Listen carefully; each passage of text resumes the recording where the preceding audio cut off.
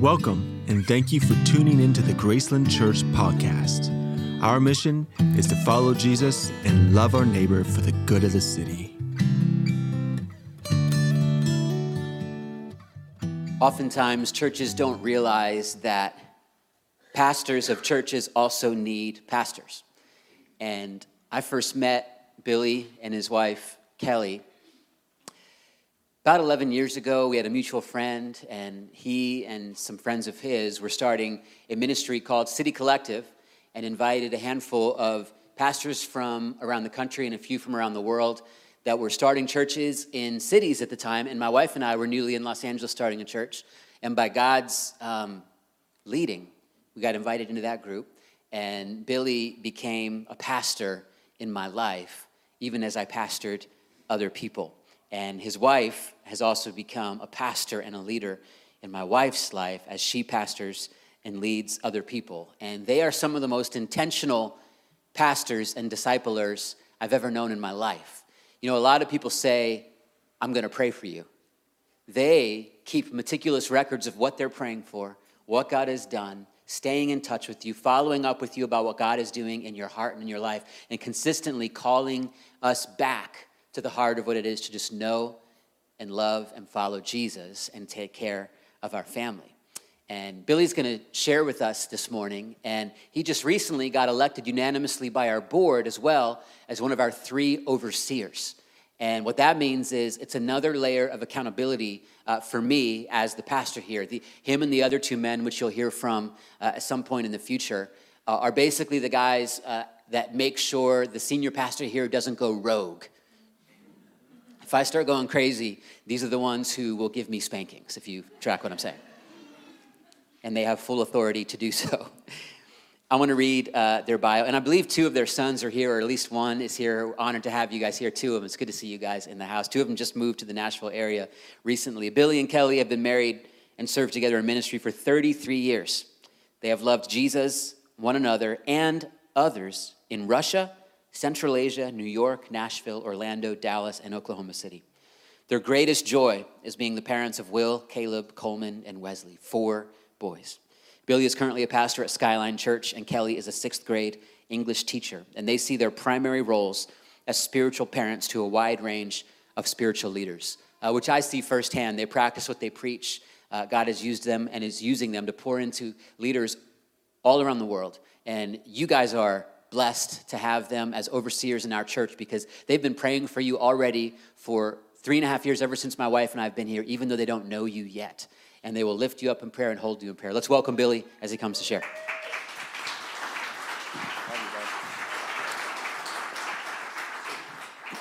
It was amazing that the scripture today, Psalm 145, is so much. There's a sentence in there that is really the message today.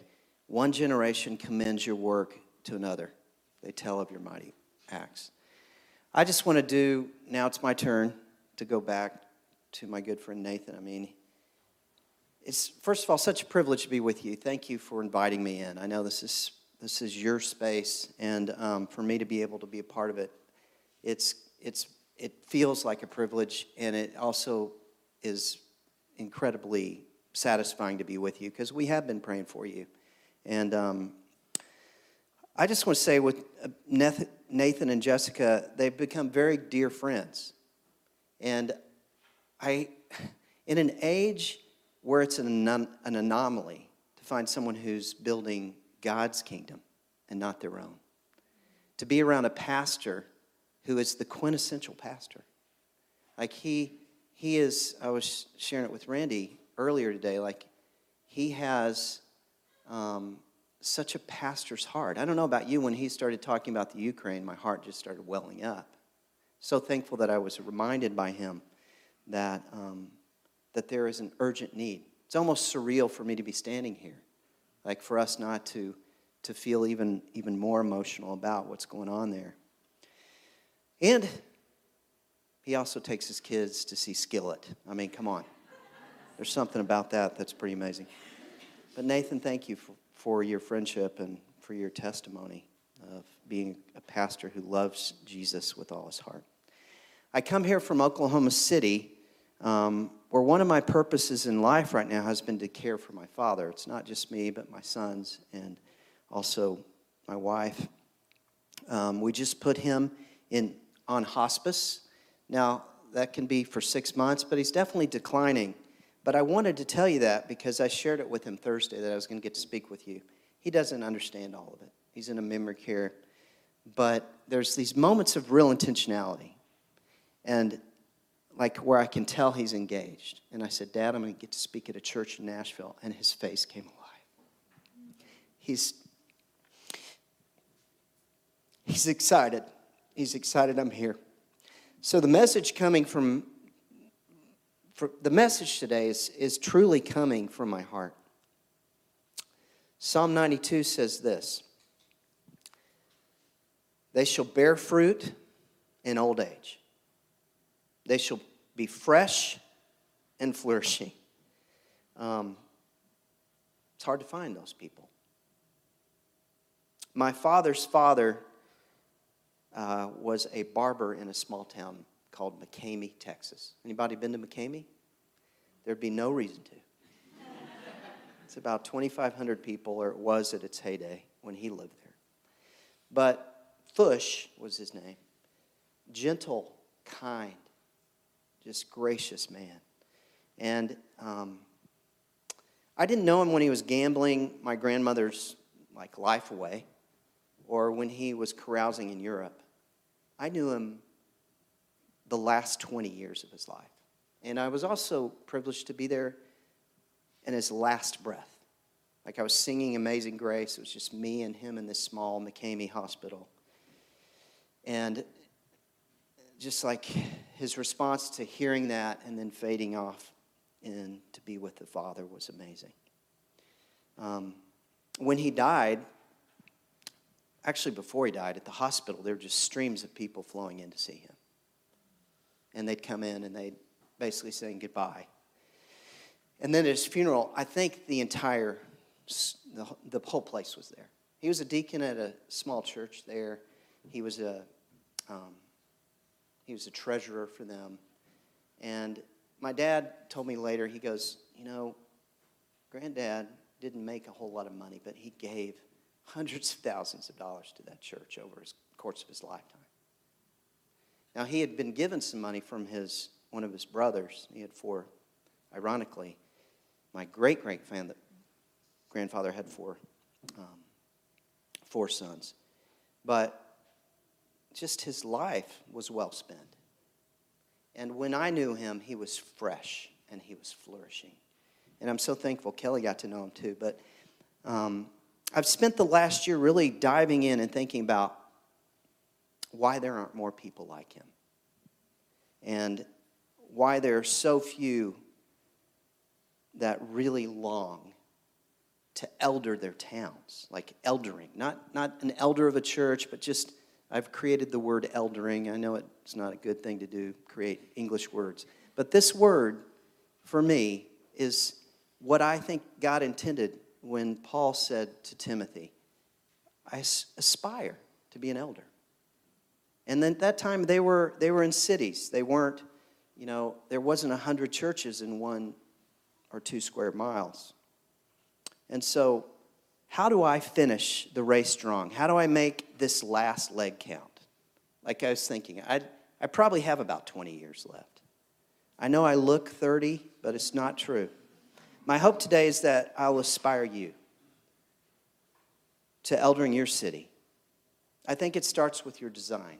Oswald Chambers says this: a man is only joyful when he fulfills the design of God's creation of him. And that is a joy that can never be quenched.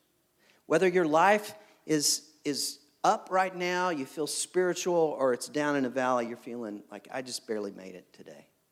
One thing is true.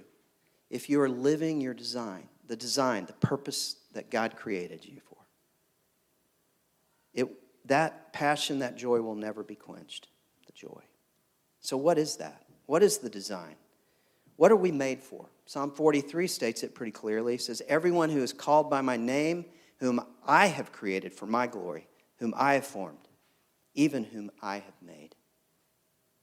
We are made to glorify God.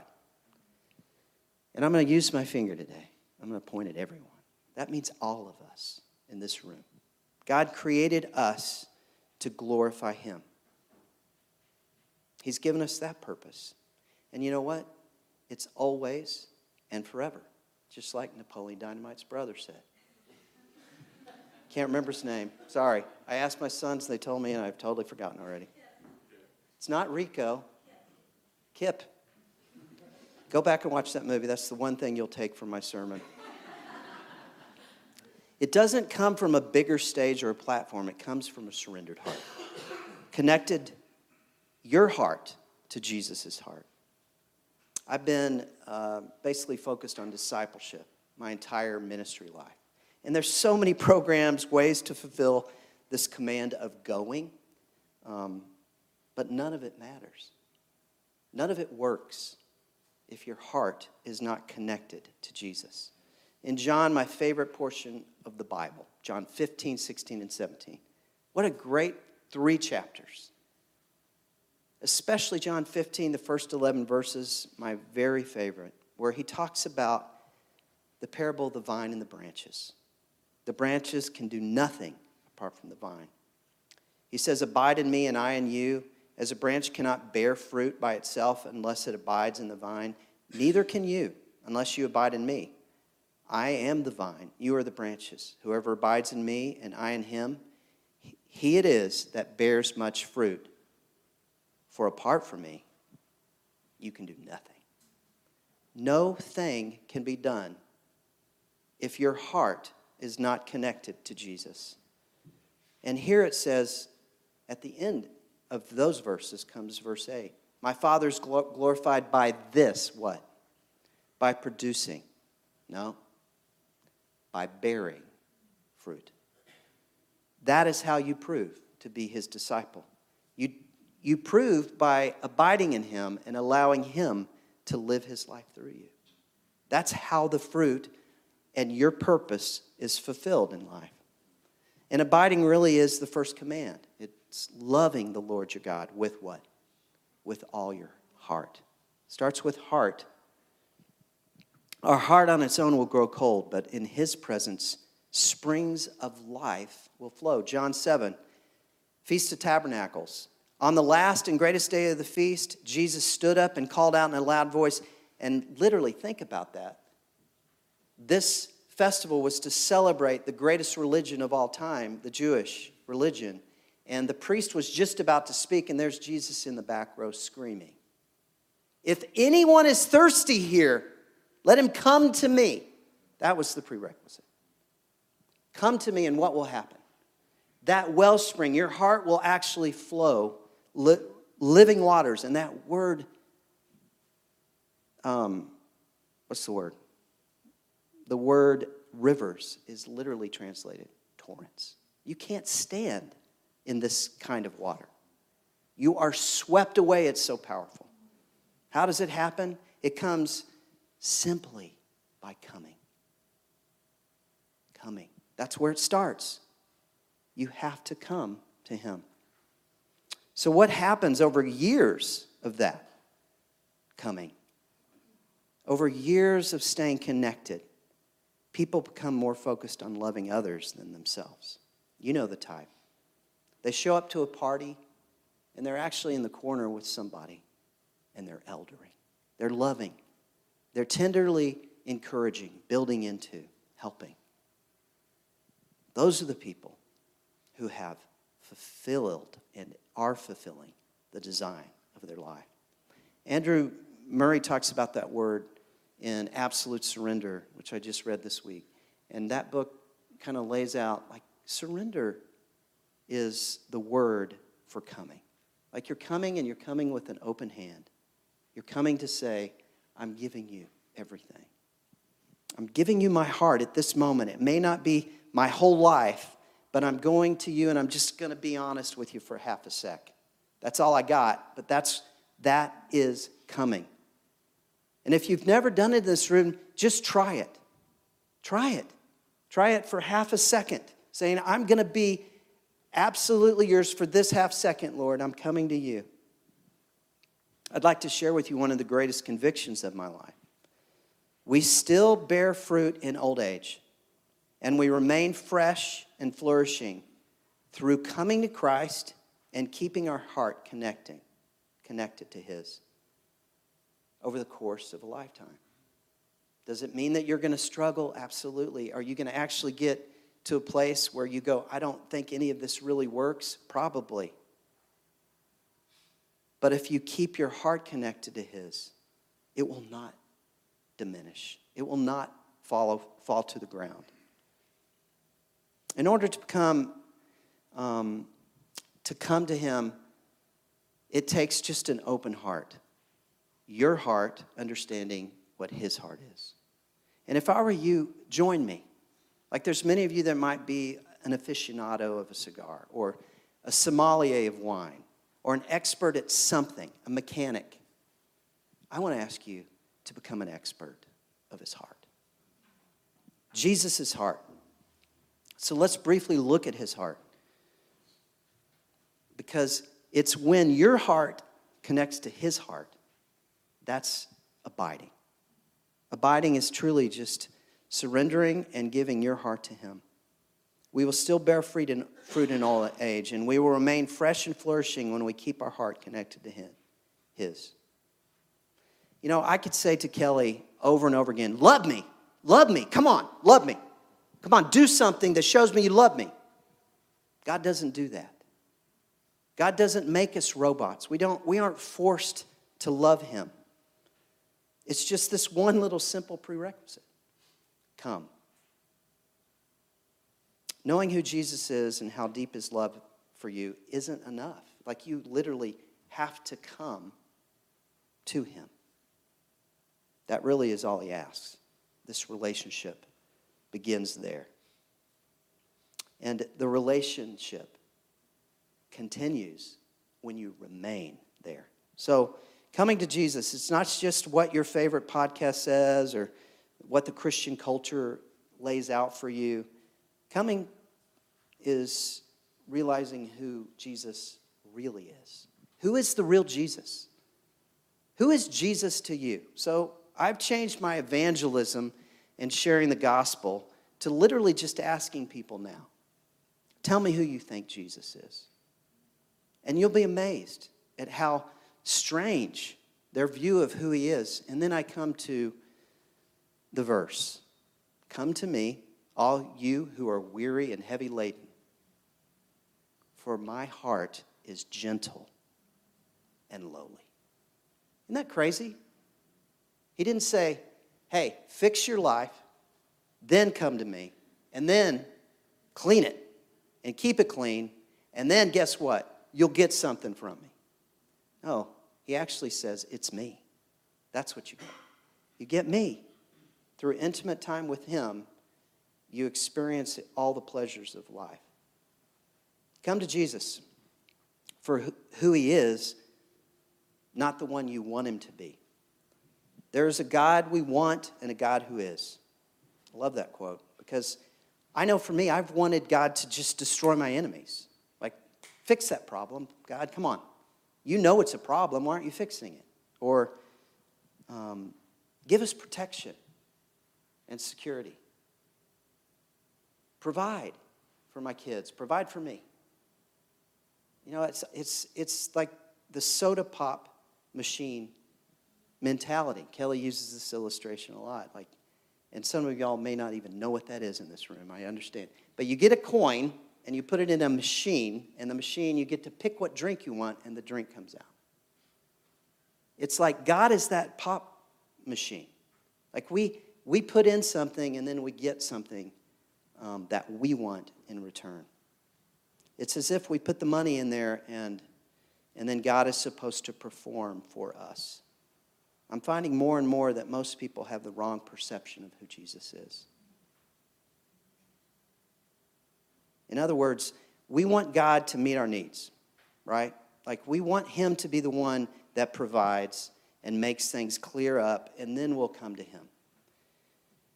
That's not the way He made it. He actually made it to where we come first. There's an old fable that actually lays out, I think, how the perception of Jesus has gone astray. Like the real Jesus has been communicated poorly because the Christian culture often defines it for us. It's been passed down for generations, which tells of an elderly man who was traveling with a boy and a donkey. And they walked through a village. The man was leading the donkey, and the boy was walking behind. The townspeople said to the old man, was a fool for not riding. So to please them, he climbed on the animal's back. And when they came to the next village, the people said to the old man was cruel to let the child walk while he enjoyed the ride. So to please them, he got off, and he set the boy on the donkey's back and continued his way. In the third village, people accused the child of being lazy for making the old man walk. And the suggestion was made that they both ride. So, to please the villagers, the man climbed on, and they set off again, both riding the donkey. In the fourth village, you guessed it, right? The townspeople were indignant at the cruelty of the donkey because he was made to carry two people. The frustrated man was last seen walking with the boy, both of them carrying the donkey.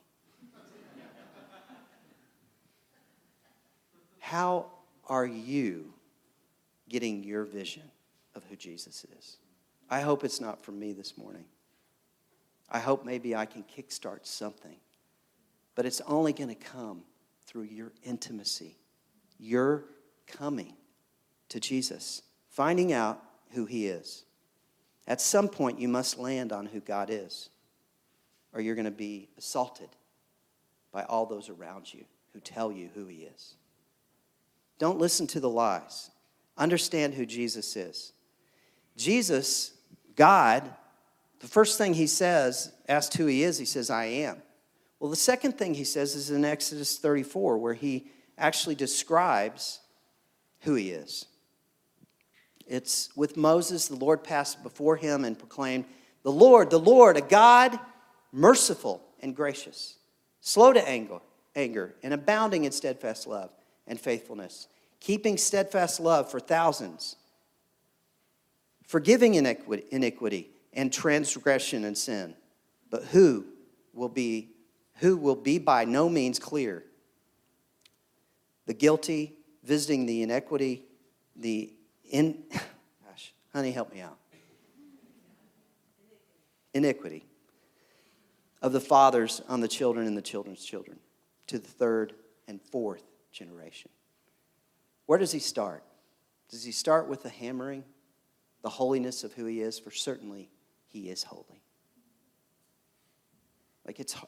We can't be in his presence without the relationship with Jesus. No, he starts with merciful and gracious. We're being told that God's deepest heart here in this passage is mercy and grace. And you know what? Jesus is the perfect embodiment of that mercy and grace. So when he came, as it's written in the New Testament, he actually presented himself as that person. He's not a thing. He's not a story. He's not a gospel that you go talk to people about. He's actually a person who is merciful and gracious. And he says, if you do come to me in Matthew 11, all who are weary and burdened, I will give you rest. Take my yoke upon you and learn from me, for I am gentle and humble. Dana Ortland wrote a book last year, and he does a great job presenting this picture of God describing for the first time. Like, this is where he's saying, my heart, this is who my heart is. My heart is gentle and it's lowly. The heart in the Bible is the fountain of everything we care most deeply about. It's our motivation headquarters. It's why we do what we do.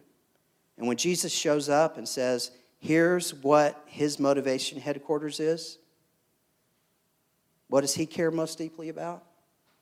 Is really a very deeply surprising claim, isn't it? Like, I am gentle and I am lowly. Like, wherever you are, he's lower. He could be higher.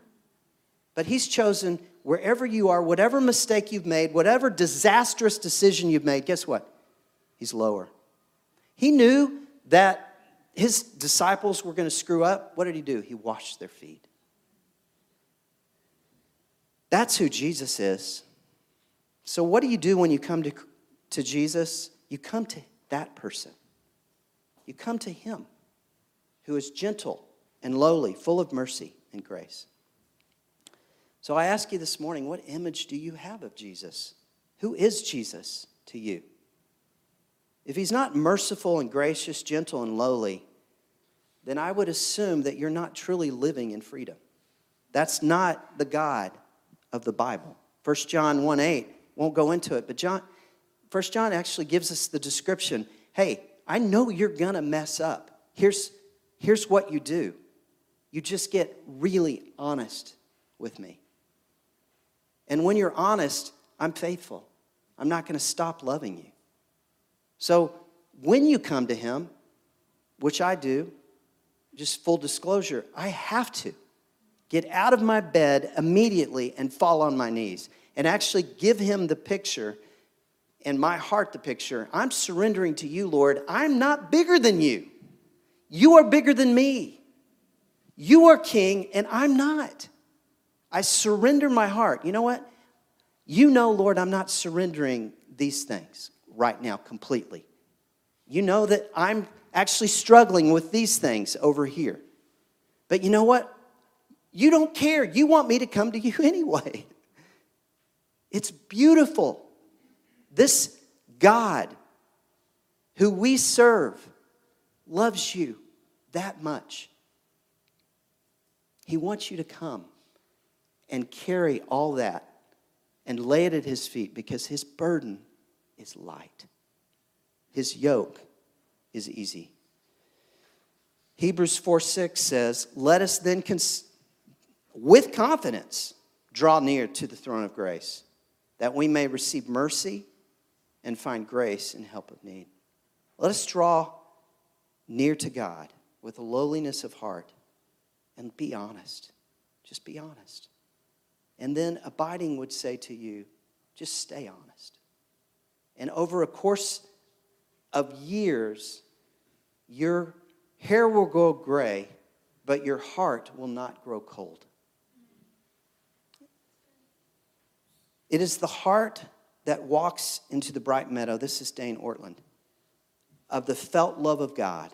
It is a heart that drew the despised and forsaken to his feet in self-abandoning hope. It is a heart of perfect balance and proportion, never overreacting, never excusing, never lashing out. In other words, one of my sons said, he is the safest person.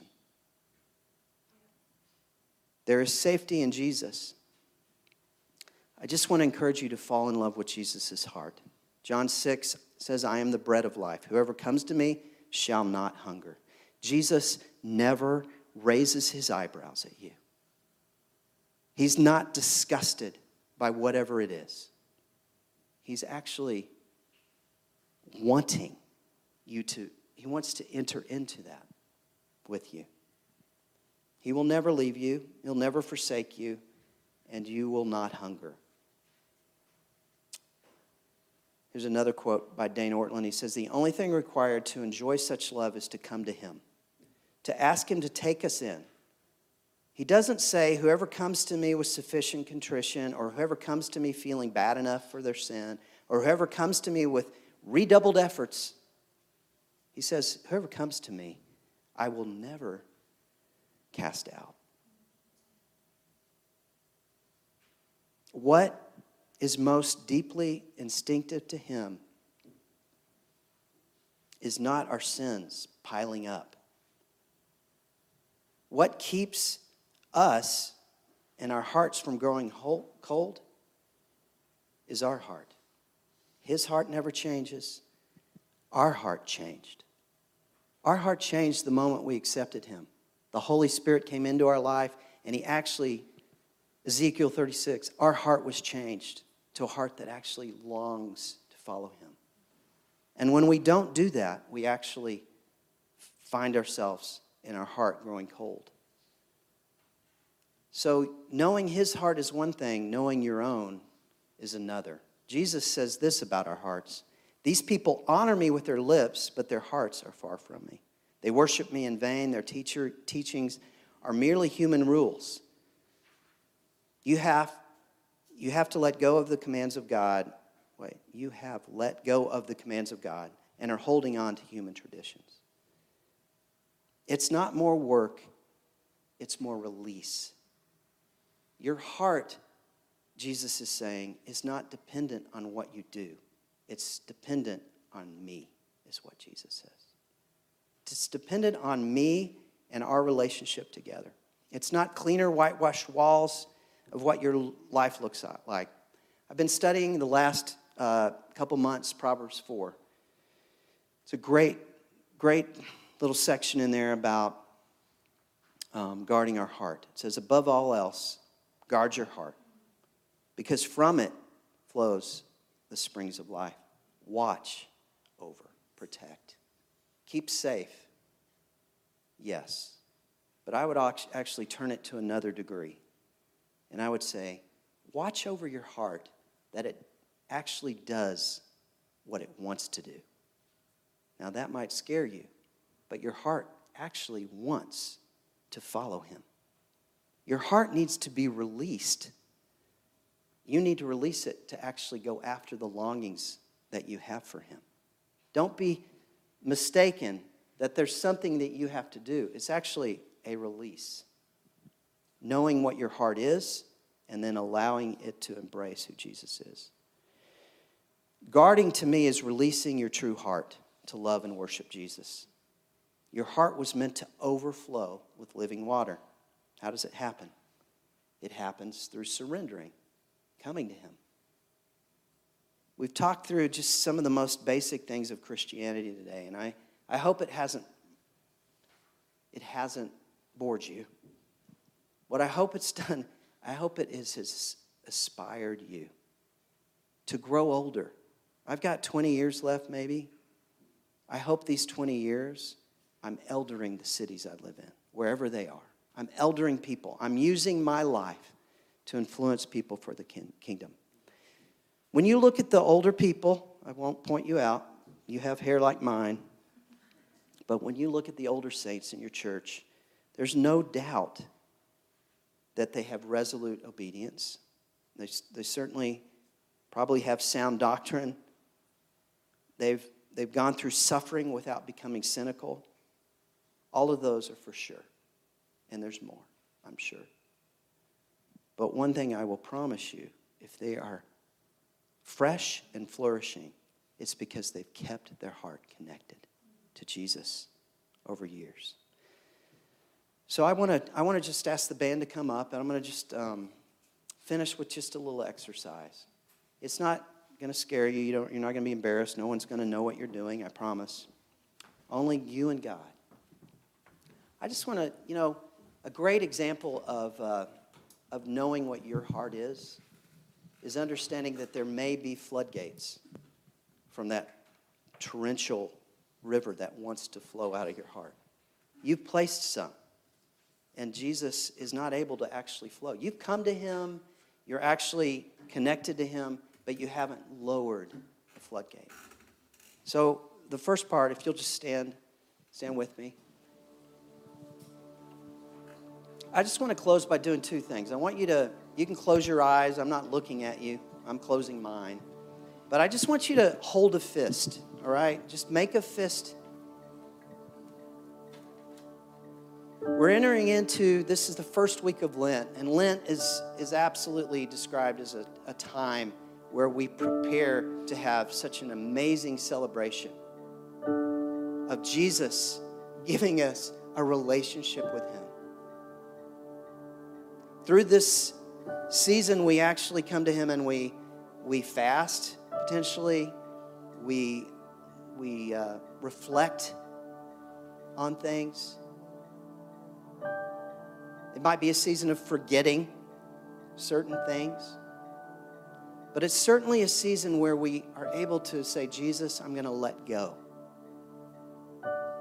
But before we do that, we actually have to say, Lord, examine our hearts. Is there anything within us that we're holding on to? Is there anything that we haven't let go of, Lord? That we've got our grubby little hands just firmly holding on to? Some of us may not even be aware of something. So I'm just going to ask you to talk to Jesus, just silently on your own. As I pray, if these words,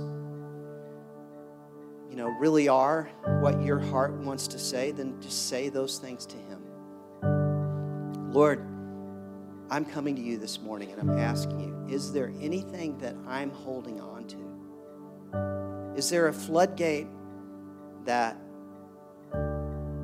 is up instead of down and letting your torrential like rivers flow? Lord, what am I holding on to? Now I just want you to actually, if there is something, you've come to Jesus, but there's something there that you're holding on to, I just want you to open your fist. Now, there's two reasons for that. I want you to let whatever that thing go. Just, if you can't, I understand that. So all you're doing is you're just asking him right now. You're going, Lord, I'm being honest. This thing is something I want you to take control of. So I'm releasing it to you by faith. But I also want your hand open because you never let go of something without receiving something back from him. So I'm going to ask you now, just to, if you agree with the things I'm praying, just pray along silently. But I'm going to ask the Lord to fill that place with something else, something from him. So Lord, that's what I ask. Just ask that you would replace the things I'm giving to you with more of you. Would you give me the grace to hear you, Holy Spirit, and to obey, not just surrendering, but actually receiving the goodness of who you are, Lord, the real Jesus. May you come in and be fully where you long to be, and that's in our heart. So we surrender and we receive. In Jesus' name, amen. Lord, we pray for Billy and Kelly and their sons and their friends. We pray your blessing upon them, Lord. We pray they will know how much we love them, God, and are thankful for them. And we pray that their family would continue to be so knit together in the power of how you've called us to be knit together, bonds of love that are deeper than we can even comprehend. And I pray you'll draw every one of them continually closer to yourself, God, and that you'll bless them abundantly in Jesus' name. If you're coming to Newcomers Connect, after I prayed its benediction, just walk up these stairs and meet me up there. One of our team members will be up there. There's some food and coffee for you. Really honored to have you here with us. I'm going to pray this benediction out of Romans 15, 5-6. May the God who gives endurance and encouragement give you the same attitude of mind toward each other that Christ Jesus had, so that with one mind and one voice you may glorify the God and Father of our Lord Jesus Christ. In his name we pray. Amen. Love you guys. Have a great afternoon.